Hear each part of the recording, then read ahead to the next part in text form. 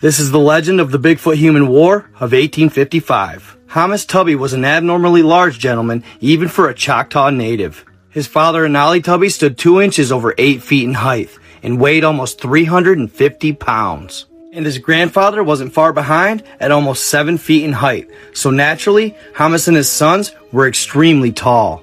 This, along with being super strong and fierce, made the Tubby men some of the most renowned warriors of their time. Though his father and grandfather were out of the business, Hamas and his son were the point riders for a Choctaw Nation cavalry known as the Light Horsemen. The people of the Choctaw Nation often got a chuckle at the name of the cavalry, considering the men were so big and riding draft horses. The majority of the time, things were pretty quiet around the settlement for the Light Horsemen, but in 1855, something would take place that they'd never forget.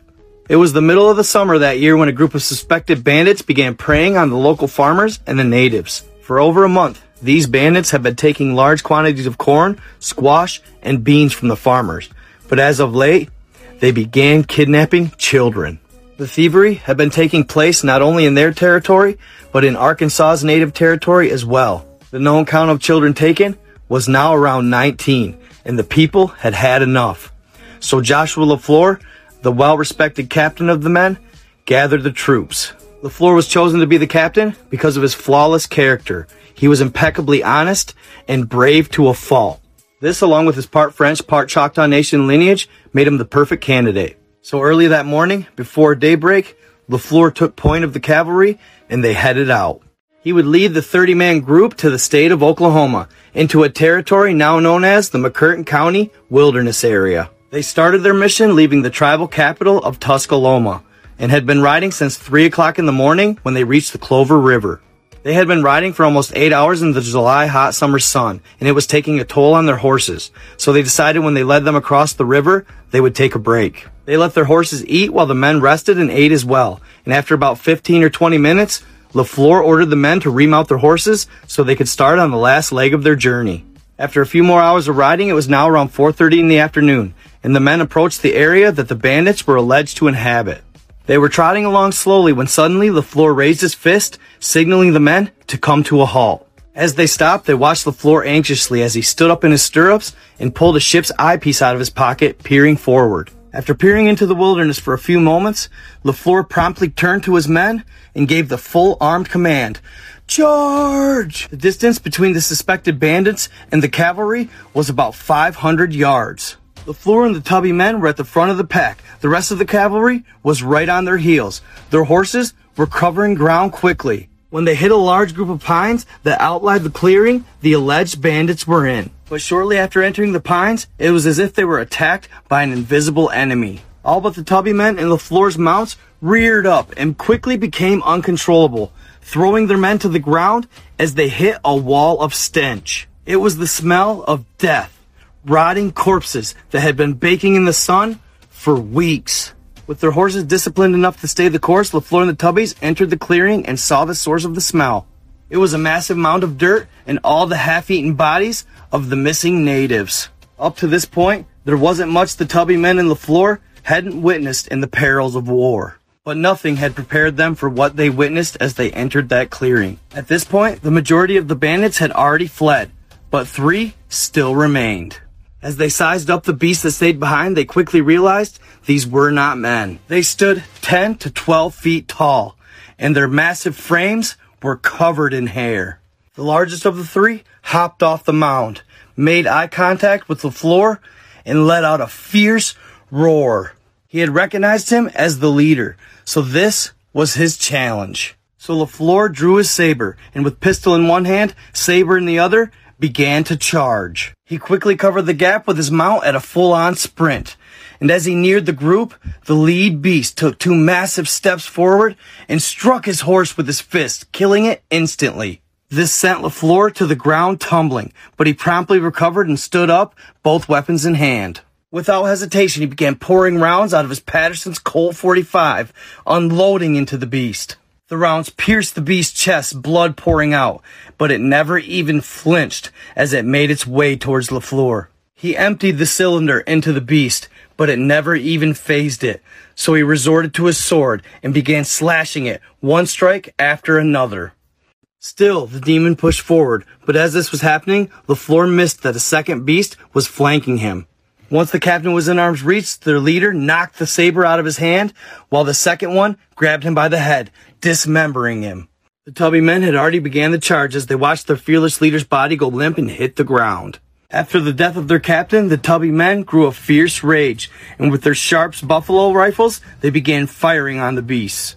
7 of them fired 50 caliber bullets at the heads of the beast, making their mark with 2 of them. After years of practice, the bullets made contact with their targets. The only problem was 6 shots hit the 2 culprits that killed their beloved captain. Only the youngest, Robert Tubby, who was just 18 years old, had the presence of mind to fire at the third beast, wounding it. In that day, a legend was born. All 6'11", 300 pounds of the young man chased down the wounded beast. When he reached the monster, he dismounted his horse and jumped on its back, pulling out his knife. And by the time his father and brothers had gotten to him, he had already decapitated it, holding its head up and letting out a fierce warrior cry. The primal scream even made the Tubby mounts panic. The light horsemen gathered their steeds and gazed upon the absolute carnage that surrounded them. The partially consumed bodies of the 19 victims lay upon the mound. The stench of the decaying bodies was horrid, but still wasn't as bad as the urine and feces left behind by the monsters. That smell was stronger than even the strongest of stomachs could endure. And as the rest of the troop finally got to the clearing, they were retching and gagging at the sights. Once they were done dry heaving, the troops gathered the bodies and buried the 19 victims. After, they buried their beloved captain, Joshua LaFleur. Upon burying him out of respect, they gave him a 21-gun salute. Once done with that, they gathered a bunch of brush and logs, and then placed the beasts upon it and lit it on fire. As they rode back to the settlement, each man struggled with visions and emotions they never even imagined. And that day would forever go down in history as the Bigfoot-Human War of 1855. Many people might find it hard to believe that Bigfoot is capable of this, as generally he's a pretty docile creature.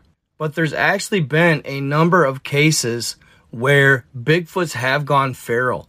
And not only that, there's actually considered a certain type of Bigfoot that is generally and inherently evil.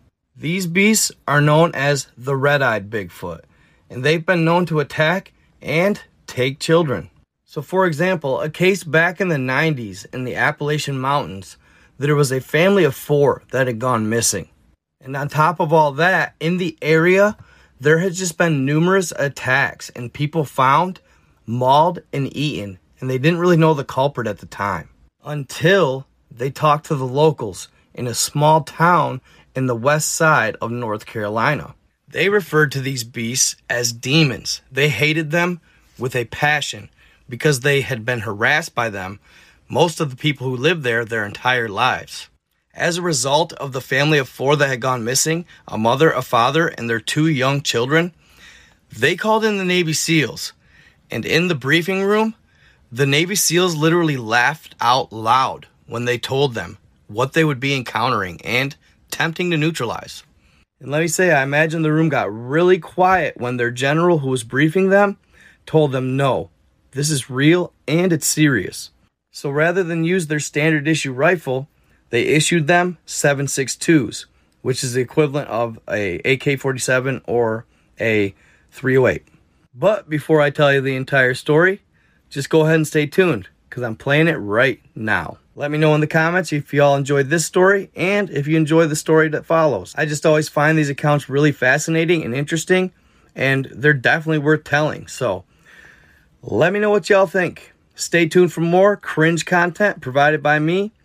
I am out. In the early 1990s, a team of Navy SEALs was called to Western North Carolina. Their mission was to neutralize a creature behind a family of 4 gone missing in the Appalachian Mountains. The following is a first-hand account of one of the team members. After being sanctioned by an alphabet government agency, they were to fly out the next morning. When they were first briefed on the target, they would literally laugh out loud.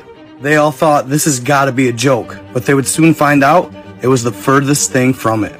After being shown multiple pictures of victims who were attacked, this SEAL team member would look over at his closest friend and fellow teammate. He was of Native American descent and he looked pale white. He sent chills down his spine as he mumbled, "This isn't good at all." They would arrive the next day via chopper. As they landed, they seen the local sheriff waiting to welcome them. "I haven't been this happy to see the cavalry since Korea," he would say. He would take them through town showing the damage done by what he called the hairy demons. From trash buildings to disappearing families. After getting as much intel as they could from the sheriff, he would show them an old deer path. "Follow this, you'll find them," he explained, and they set out on their mission. As they were making their way up the side of the Appalachian Mountains, their Native American team member would tell them a story. "When I was young, my grandfather used to tell me all about them. How as a young man, he and his brothers would go on hunts. He would call the beasts wild men. They would harass our villages and take our children. Now I understand why he would never let me out at night," he explained. It was around 1400 hours when they would find their first track. Then they began seeing sign everywhere. They soon figured out that there were 7 of them total, and they began tracking them diligently. It was about 1930 hours and dark had just began to fall.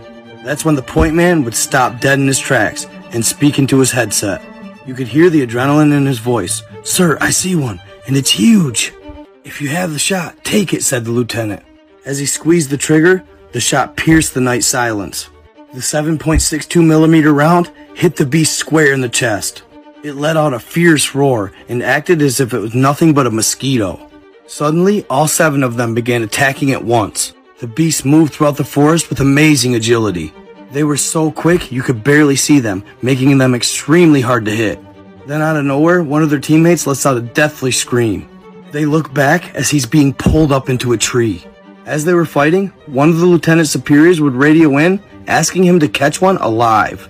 "Not a effing chance," the lieutenant would reply. They would battle the beast for a couple days, killing the last one on the 3rd night. Soon after, they would find the bodies of the missing family and their teammate, or what was left of them, as the beast had been eating them. Next day, they were told to stay quiet. They'd say their teammate died during training. Over 20 have died from training in the area since. I hope you all enjoyed that story. I discovered it probably 4 or 5 months ago. Whether it's true or not, up to you. I will say that a gentleman commented on one of my sources who lived nearby. He went to look at the battlefield and found 17 graves. Stay tuned for more cringe content like this, provided by me.